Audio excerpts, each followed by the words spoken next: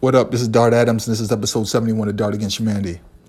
Tonight, I went to MIT to see Rob Swift and Harry Allen, the media assassin, the man who was responsible for the coverage and media department for and dissemination of information for Public Enemy.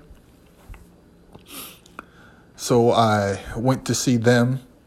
He has this residency happening at MIT where he's brought Rob Swift of the X-Men / Executioners, and they organized a septet, 7 DJs, to be a turntable orchestra. They're called Harbinger. So he came down, he did a lecture. It was him and Harry, they did a lecture at MIT. So I went down to see it. It was me, a few of the DJs from the septet, and MIT students. So of course I walked through the door. The first person I see who's in charge of video is somebody I've worked with and seen quite a bit doing other things, events in Boston, works with a mutual friends. Haven't seen him in a while, so, I see him and I'm like, oh, what's up? Sit down, listen to the lecture. It's an amazing lecture because it's from the perspective of somebody who's been around before hip-hop existed and saw the evolution and had a completely different perspective on it because of that. If you were born before there was hip-hop, if you remember the radio before there were rap records, if you remember the first time somebody presented a cassette tape with rap on it, or the first time you looked up and you saw graffiti on the wall, or the first time you saw somebody b-boy, or you saw a DJ, and mind you, a hip-hop DJ is not the same, did not have the same aesthetic or technique or style as a traditional DJ. And DJs do DJ different kinds of music, did it differently. If you were a disco dance DJ, you were different animal than, let's say, a salsa, merengue, soca DJ. If you're a hip-hop DJ, you are going to have a completely different focus and a style and an attitude and an approach than any other DJ. And that change is crucial because it marks a brand new dynamic. And a sea change eventually happens when that changeover, that transition happens, when you start seeing these other DJs go by the wayside, and this occupies your life because this is the new thing. This is what you're all about. Like house DJs and techno and all these other things. And then there are the DJs that incorporated it all because that was the new black music direction. We play all of these different genres and subgenres. Now, when they were talking about turntablism and being a DJ and what it meant, and Rob Swift was talking about his life and the journey of his career and the ups and downs and doubting himself and studying and just staying well within his limits and then expanding those limits and studying the art and the culture and not understanding exactly what it meant to be original and be himself. There are steps that you have to take. You start out, you have your inspirations, you have your idols. And then what you do is you find the greats, you find the people that do things that you like, you study them, on a level you imitate them, and then you emulate them. Then you have to get to a point where you have to take what they do and you have to expound on it. You have to add on to it. You can't just feel comfortable doing what they did because it's not you. You have to bring what you bring to the table and make it unique. Then it just gets to the point where once you figured out who you are, you keep learning and you keep learning and you keep learning. And then maybe one day you'll be perceived as one of the greats yourself. And he was just talking about the journey and how it's never ending, how you always learn, how you can always get better, how someone can always come along and inspire you more. And it's a non-stop thing. It's never over. And you can learn from somebody younger than you just doing it. You can give somebody a jewel or something or a gem and they can take it and they can do something that you didn't expect them to do with it. And then when you teach, you can help somebody in their process and their journey and just marvel at them figuring out that moment where it's like, I thought I couldn't do this. I'm a novice. I'm totally green. And then they pick it up and they realize, oh my God, I just did something I didn't think I could. I achieved something I didn't think I could. And when that happens, it's over. Once somebody has it in their head that they can't do something or they think it's hard to achieve, and when they finally overcome that obstacle, everything changes. A light goes off. All of a sudden, wait a second, this is possible. I can do this.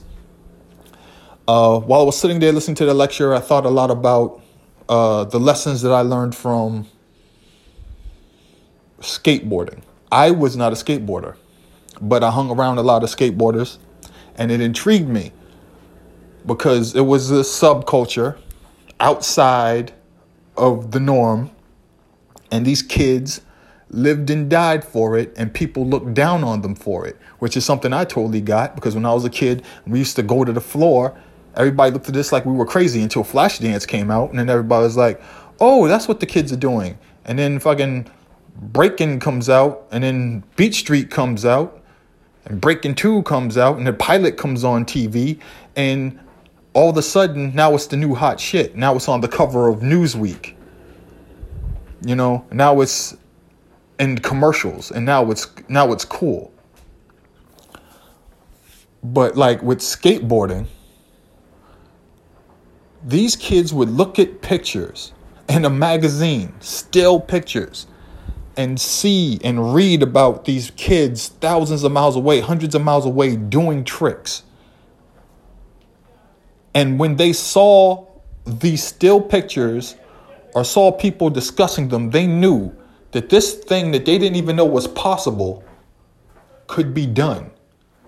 So that sought them out on a mission to do it.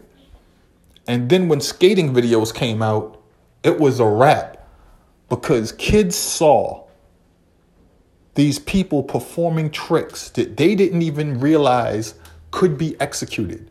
But all it took was seeing it. And then what happened is they went out in the street and they tried it themselves.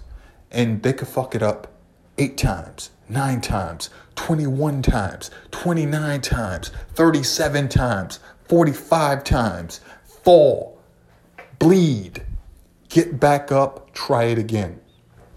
It didn't matter if it took 50 times to do it. It didn't matter if it took 100 times to do it. All that mattered was that you landed the trick. Because once somebody landed the trick in that friend group, I don't care if it's 4 kids, 7 kids, 12 kids. All you need to see is one person land that trick that they had been trying for however many times. And that's all it takes for everybody else to know, I can do it. Because it can be done, I just saw it. And the thing that doesn't matter is how many times you failed in order to do it. All that matters is that you got there. And that was one of the lessons that I took away from, my time hanging around with kids that skateboarded and watching skate videos and reading the magazines. I saw every 80s skate movie, fucking Gleaming the Cube and Rad, all those joints there with the video store, or I would hang out with my white friends when I went to Boston Latin School. This is when culture really changed for me, because I went to predominantly black Latino schools. I went to the Josiah Quincy School right in my neighborhood, which is still like into Chinatown. These are all in walking distance. And I got there, and it was a completely different culture from when I went to Boston Latin School starting in 1987, 88. With my big brother Dave, he was a junior. I was a 7th grade. It was a 7th through 12 school. And it was the first time I was in a school with predominantly white people. So the majority of my classmates were white kids. It was a culture shock for me. So, of course, you know, and then like it gets to be a thing where in class, in detention, you have your friends, and then the lunchroom, it's a different thing. You know, you're sitting with mostly black and Latino kids at the lunch table. The white kids usually sit with themselves. Again, this is before things really changed. This is still the early 80s. Later on, like late 80s, early 90s, that changed. But also you have to keep in mind that this is one of the few schools in Boston where it was predominantly white. The Boston public school system was pretty much 80 to 85% black and Latino during this stretch. And there were like 2 or 3 schools that were predominantly white. Now, I don't know what the number is, maybe 2. I don't know how many schools there, like out of all the schools, because white flight from the Boston public school system has gotten crazy even since then. The post-busing era was nuts, but now, whew, it's nuts. But the point I'm making is that I was exposed to different cultures and different friend groups, and so I had a new perspective on stuff. And I learned from that culture. You know, the kids would be coming to school with patches on their jackets, faster pussycat, kill, kill, kill. You know, every rock group you could imagine. I ran into pre-goths before goths existed. Pre-goths, Cure fans. Kids that were into Megadeth and Dokken. You know, like, it was weird because white kids would be in shock that I understood some of the references that they were making to like heavy metal, the movie Heavy Metal, or rock and roll. I'm like, yeah, I saw rock and roll. I saw heavy metal. What are you talking about? Who hasn't seen that shit?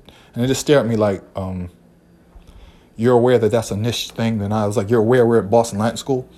Nothing was weirder to me that at Boston Latin School, cats would call somebody a nerd. I'm like, you read fucking Greek and Latin. You know who Pyramus and Thisbe are. Know what I'm saying? Like, you read J.R. Tolkien and you're calling somebody else a nerd. Shut the fuck up. Seriously. No one's trying to hear that, man. Like, come on. You're calling somebody a nerd. Holy crap. You want to go to Case Western Reserve when you grow up. You're a nerd. Shut up. Now, the thing I was talking about was in the culture, learning about like turntablism and getting to a point where you're doing something that you didn't realize you could accomplish. You have a fear or you have trepidation in your heart and you push forth and you do it. You set forth a goal, or even you probably just thought, I'll just try this, thinking you can fail.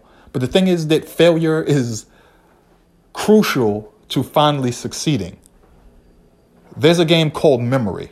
The game is you turn over a card, then you turn over another card, flip it over.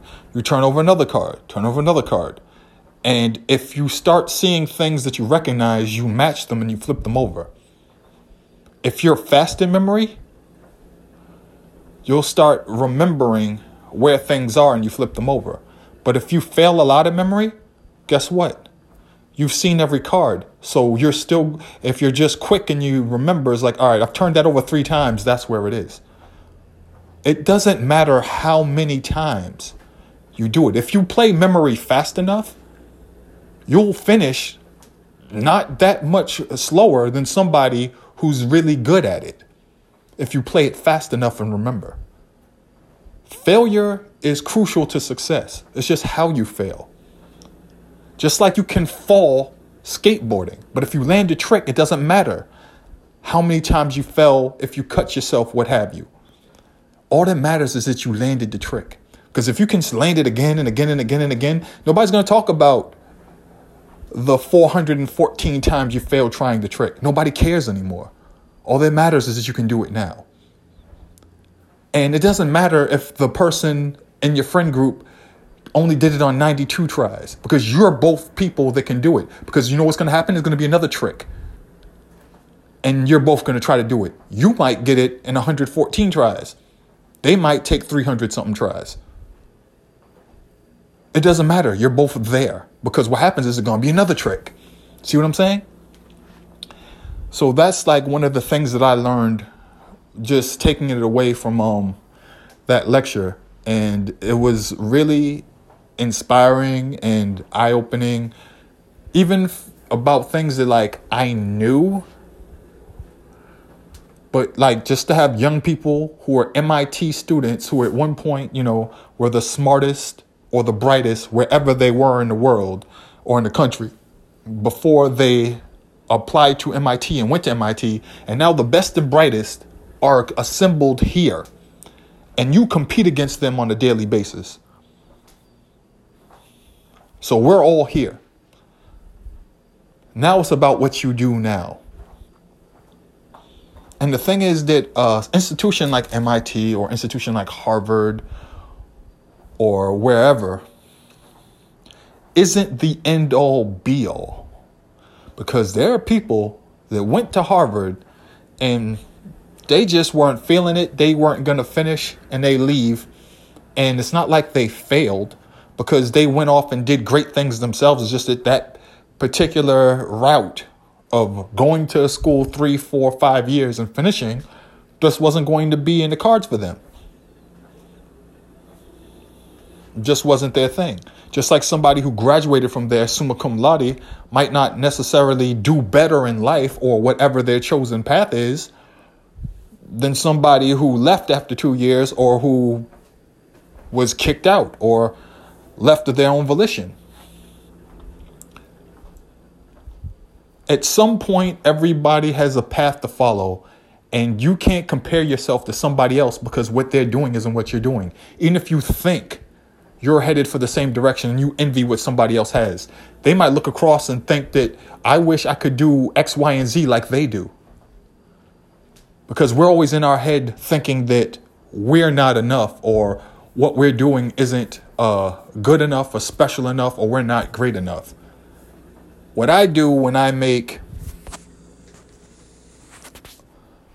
my particular type of art, when I write, when I create, I think about how can I make this better? Or is this good enough for me? Or will the people or the audience that I hope takes away from what I want, takes away what I hope that they take away from it, will they get there? That's what I focus on. Because if I focus on something I read, something somebody wrote that was so much better and so much more efficient and had so much better sentence structure or flow or prose or poetry or clarity than what anything I could ever write is, then I've already fucked myself up.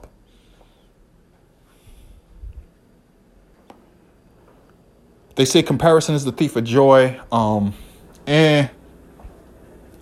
Because I feel you have to have a benchmark. I feel you have to have a aesthetic or a goal to aspire to in order to keep yourself from being complacent and mired in mediocrity. You have to, I at least have to, I can't say you, I feel as though I have to abhor, despise the idea of making something mediocre or mundane. I don't want to do that. I can't do that. However, something mediocre and mundane is not the same as something that's simple and straight to the point, because that's harder to do than anything that's super technical or lyrical or prosy. I love Shakespeare. I stole every Shakespeare book you could imagine. I used to, and the thing is that also, I think I mentioned this in the previous podcast, is that when I went to Boston Latin School and I took the Shakespeare books that we had from Latin, I realized that those books were way different than the Shakespeare books that they had at other schools. Our books had footnotes in the side of the book. They provided context. They had pictures or figures, as they called them. They told you that this is a reference from this folio, or this performance happened with Shakespeare's company, and this is why this is here. And I'm looking at these, the on one page right here you have the play, and then on the left there's this page that gives you all these cues and all this context. So I'm thinking to myself, I'm like, why are people in public schools having so much trouble with Shakespeare when these books give you all the clues you need right here? It's like, why is this so hard to understand? And our teacher is walking us through it, until I went to a school that wasn't Boston Latin and saw them teaching Shakespeare, and how the book didn't aid them the way our books did, how their teachers didn't give them the proper background like the ones we had did. And I was just thinking, wow, we were given every fucking advantage and opportunity. Why? Because we were smarter than the other kids? Because I gotta tell you, there are a whole lot of things about Shakespeare and his plays that you need to explain to these kids that kids with other backgrounds would get and latch on to way quicker.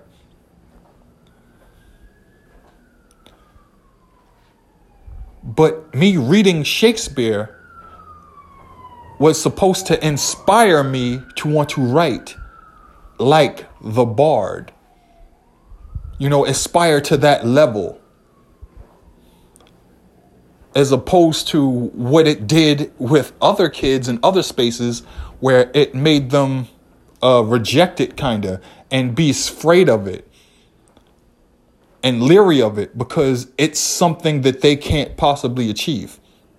I was talking to Harry Allen and Rob Swift earlier tonight, and I was telling them that MIT and Harvard didn't seem like a big far off dream to me. When you went to Boston Latin School, again, Harvard College was built in 1636 as a place to send the graduates of Boston Latin School, which was founded in 1635. Boston Latin School and Harvard have been connected since the beginning. So when you were at Latin, it was kind of like the feeder for Harvard and all the other Ivy League schools or the elite schools. So when you're there and you've already gone through advanced classes and all these other things in the Boston public school system, basically the whole Boston public school system is just parents trying to fight to get their kids into the pipeline to get them to an exam school. We didn't have to fight. We were just poor kids in Lower Roxbury, South End, and we went to advanced classes. We took the Metro. It was the Met. So when we were kids, the standardized test in Boston was called the Met, MET. I have to look this up, but it was called the Met. You did well on the Met, and when the Met scores came back, the fucking teachers treated you differently. Teachers that weren't even yours would fucking talk to you differently after the Met scores came out. It was really weird. So my first Met score came out kindergarten 2. I'll never forget this. What happened was Kindergarten 2, my teacher hated me. I think I've said this before. She hated my guts. I was a pain in her ass. I talked back, but I was right. I guess I wasn't supposed to be in kindergarten 2.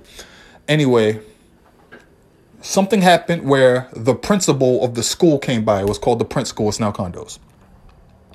Newbury Street. And he asked, can you read this to the kids? It's kindergarten 2. None of these kids are supposed to read. Can you read this? Can you read this? And Miss Flagg, that was her name, right? Miss Flagg, yes, because Miss Grinley was my first grade teacher. I hate remembering everything. And he was like, so, Stephen, that's my government name. I don't like using it. Extra syllable, whatever. One letter, extra syllable, kills me. Can you read this? I read the whole damn thing from top to bottom like that. Nothing. I don't even struggle with the word. I almost pulled the thing I used to like to do to be a smartass when I was a kid was I like Bugs Bunny cartoons when he would read the eye chart and he would read the things at the bottom of the eye chart. U.S. reg pat off, you know. I was reading. I read everything to the point where I read like the references at the bottom of the thing. And he was like, all right, we get it. We can read. You can read. It's like, oh my gosh, this child can read. He can read really well. He's like, what is he doing? And this and this and this and this. And I was like, it was like the Mets coming up and blah, blah, blah, blah, blah. And so I take the Met. I do really well.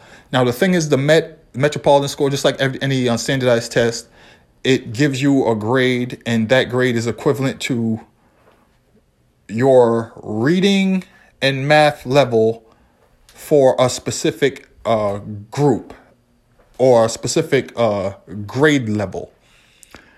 I take the Met in kindergarten 2, and it comes out with my reading level, and they're like, what? They don't understand that I am a kid who has a sister that's 8 years older than me and a brother that's 6 years older than me, and I read over their shoulders.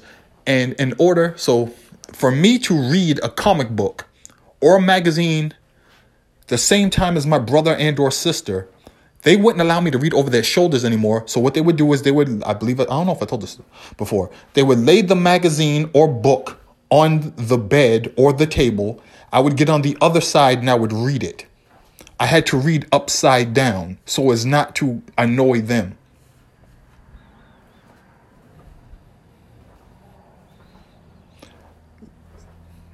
And then when my brother and sister realized, yo, he's reading upside down, that's some advanced brain shit. They're like, yo, can he read backwards? So they would take paper or books to the mirror and see if I can read it. Then it became a game. How fast can I read it? Can I remember what I could read? And then my mom, I believe I told the story before, back in the days in the mid to late 70s and early 80s, after the busing era, schools would close down. So what happened is that there'd just be books from closed down schools, defunct schools, just on sidewalks or just out. And my mom be like, are these books free? They're just here? Like, yeah, we don't know what to do with them. We can't bring them to the library. They're school books. My mom took those school books, however she could, had somebody pick them up, whatever, and brought them to the house. So we had this, I have a picture of it. We had this black wrought iron bookshelf, and it had all types of school books from schools that no longer existed, schools that were shut down. And I read every one of those books because I wanted to challenge myself. And I kind of wanted to stand out because first I was the baby and then I was the middle child and my younger brother was born. So I had to do something to like stand out. And I was the ugly brother at first. So I had to figure out something to do.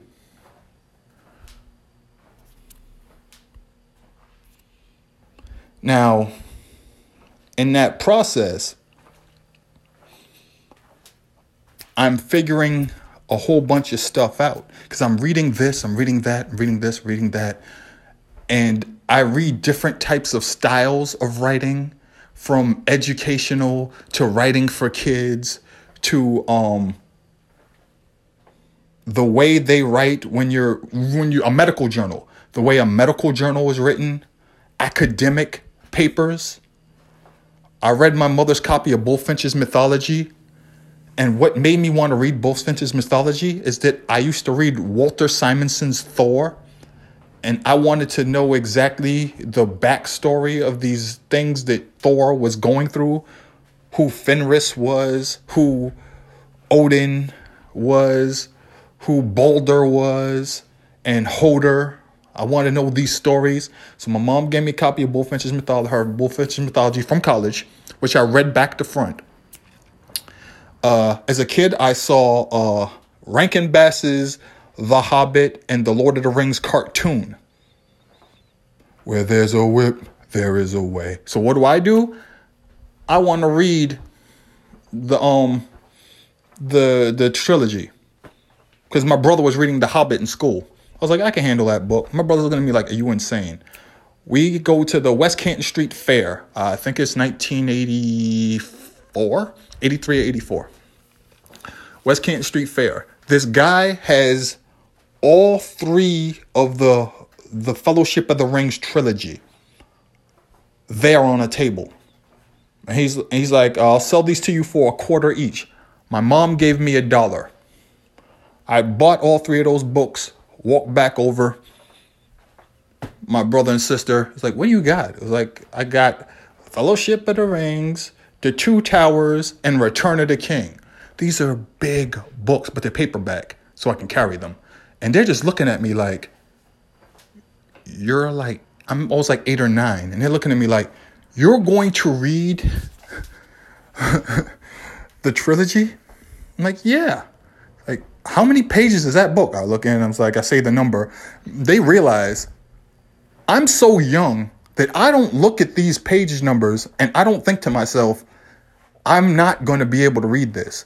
All I know is that I saw the cartoon, I saw you read it, so I want to do what you do. I don't have it in my mind that I can't do this. Okay? It hasn't hit me yet. So, of course, I read all three books at a very young age. Now, it gets to be a point, and I never talked about this. It gets to be a point where I'm so advanced for my age group that I start thinking I'm the shit. So I slack. I stop reading like I used to. I stopped pushing myself like I used to because I can skate by. 5th grade, there was rarely anything that happened that I didn't know or I didn't already know about until one day. I'll never forget this. I was sitting in class, 5th grade advanced.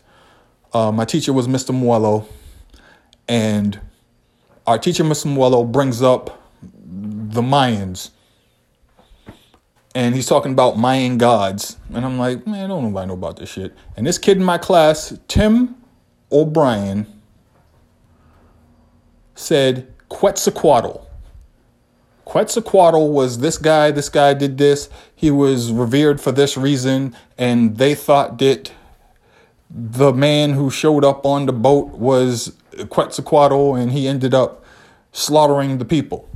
And I remember looking at Tim like, how the fuck do you know that? And that made me pissed off. I got home, ate lunch with my teeth clenched, got home off the bus, threw my book bag on the bed, and I went and I waited for my brother to get home. And I was like, yo, you know what Quetzalcoatl is? He was like, what the hell's the matter with you? It's like, yeah, I know what Quetzalcoatl is. And he's like, yeah, Quetzalcoatl, Mayan god, blah, blah, blah, da, da, da, da. He's like, you should kind of know this. We're Honduran.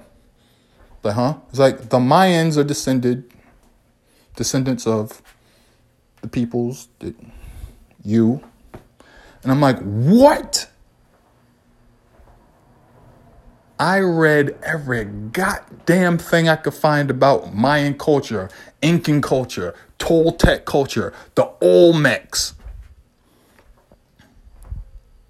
Anything you could imagine. In my closet right now, there's a magazine from National Geographic It's called issue called La Ruta Maya that I remember stealing from a library.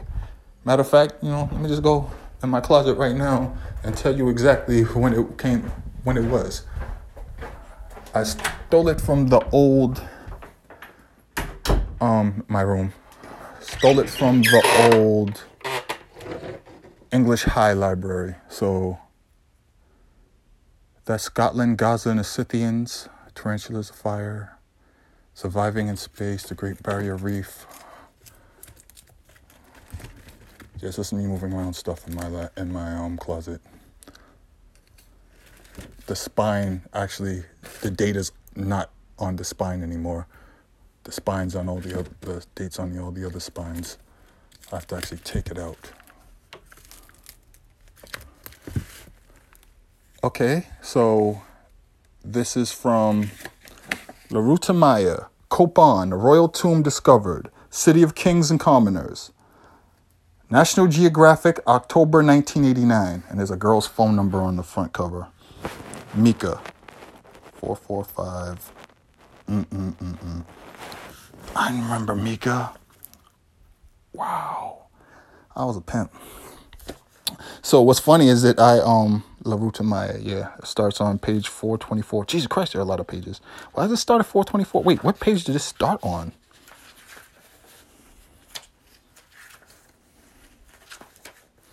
IBM ads? Dots and dashes, a September day 2,000 years ago. In Mesoameric scholars, the date is as clear as today's calendar, September 2nd, 32 BC. That's what the carved dots for ones and dashes for fives spell out on this 1.5 meter, 5 foot, fragmented section of a stela found near Tres Zapotes, a small village in the Mexican state of Veracruz. No one knows for certain who carved the date, one of the two oldest known in the Western Hemisphere, the other, found in nearby Chiapas state, is 4 years older. Nor is it known why the monument Stela C was created. Perhaps it marked the conquest of the inauguration of a ruler. The bottom portion was found by Dr. Matthew W. Sterling on a 1939 National Geographic Society Smithsonian Institution exhibition. The top part turned up nearby in 1972. Both fragments are now in Mexico City's National Museum of Anthropology. Who are the people who carved it? We don't know for sure, says George E. Stewart. I'm not going to keep reading that, but you get the point. I am definitely reading from an old National Geographic. The point I'm making is that in 5th grade, I became obsessed with learning something because I didn't know it, because I thought I had learned everything. And in my class, there was going to be nobody who could fuck with me. And when it hit me, wait a minute, I can't stop. I have to stay sharp because kids are still learning. And there are kids that know things that I don't know because I'm in advanced classes. I'm not sitting in a regular classroom with kids that can't fuck with me. And the thing is that my brother explained to me is that when you have a gift and you're good at everything and it comes natural to you, you tend to skate. You tend to become complacent. And then somebody will outwork you because they want it more, because they look over at you and they're like, this dude or this woman has all these advantages, but they don't put the work in. So I'm going to come for whatever they have. I'm going to be better than them. Matter of fact, I'm not even going to think about them. I'm going to be better for me. And that's when it first hit me. You're not done. 5th grade. And this happened to me again and again at different points in my life, to where it never had to happen again because I never got complacent. To where I'm at a point now where I've already got it in my head. It's never over. You can always learn. If you don't know, don't feel ashamed. Don't beat yourself up about it. Just get better. It's good you have something you don't know. Why? Because it's beautiful. Because it reminds you that there's always something else. You're never going to top out. I really didn't care much for, past the first time I saw it, Avatar. But I will say that the one thing that was beautiful about Avatar was that it gave us the concept of, we try to teach them, the Na'vi try to teach them, but their cup is always full. And the guy says, shit, my cup's empty. So I have nothing to do but learn. I don't care where you are in life, your cup is always empty. Because there's always something you don't know. There's always something you're bad at. So when I finally applied that to my life and I realized, hey, there are writers who are better than me in this field. There are historians who know more than I do in this space. There are people that speak and are so much better or more fluid or natural sounding and have the command of vocabulary way better than I do. That's not something to make me quit. It should not be a deterrent. It should instead make me realize I can improve in so many different ways. And this, I'm not a finished product. And going to that lecture at MIT with those students and the DJs and the community made me realize that all over again, even though I knew it. But it reinvigorated me because, again, my book has been out for 3 months as of 2 days ago. And just knowing that that's my first book, I'm going to make more. I'm going to get better. I was talking to Howard Bryant, and he was telling me about his books and his journey and how he got better and how he figured out more things as his career went on and on and on, and how old he was when he wrote his first book and how old he is now, and his approach is different. And it's encouraging. Directors, your first film, your second film, your third film, authors, third, fourth film, painters that go through different eras, MCs, musicians, jazz musicians, lecturers, everybody goes through these evolutions. And I look back at stuff I wrote in 2009. I'm like, I could do that way better. I look at stuff I wrote 5 years ago. It's like, I could research that way better. I rewrite things that I wrote 5 years ago because I can research better. I have better grasp on the subject matter. And I look at what I wrote and I was like, there's a more efficient way to do this. When Bruce Lee was whooping people's asses and he beat somebody's ass, he was mad at himself because he couldn't do it in a more efficient manner. He thought he was sloppy. He got down on himself for a quick second. Then he was like, I need to fix it. And at that point, who was Bruce Lee's competition? Himself. He wanted to be better because he knew if he was better and he understood better, he can teach it better or he can explain it better. And the thing is that he also came up with the idea of Jeet Kune Do is not going to be what it is in this year, next year. It's going to be improved upon. I'm going to figure things out. You're going to figure things out. I'm going to learn things through trial and error. And it's going to get better. It's never done. Art is never done. If you've seen the film about Facebook, there's a line in there where he says fashion is never finished. And they look at him and they're like, what did you just say? It's like fashion. Fashion is never finished. Like, you don't know shit about fashion. But it didn't matter to him because the idea is that it goes on and on and on and on and on. The Social Network is the name of the film. First 6 minutes is amazing. It lays out everything you need to know, even though it's about the subject matter is about an asshole. But anyways, that's pretty much what my entire podcast was going to be about today. I don't know I'm going to name it. I'll figure it out. 1.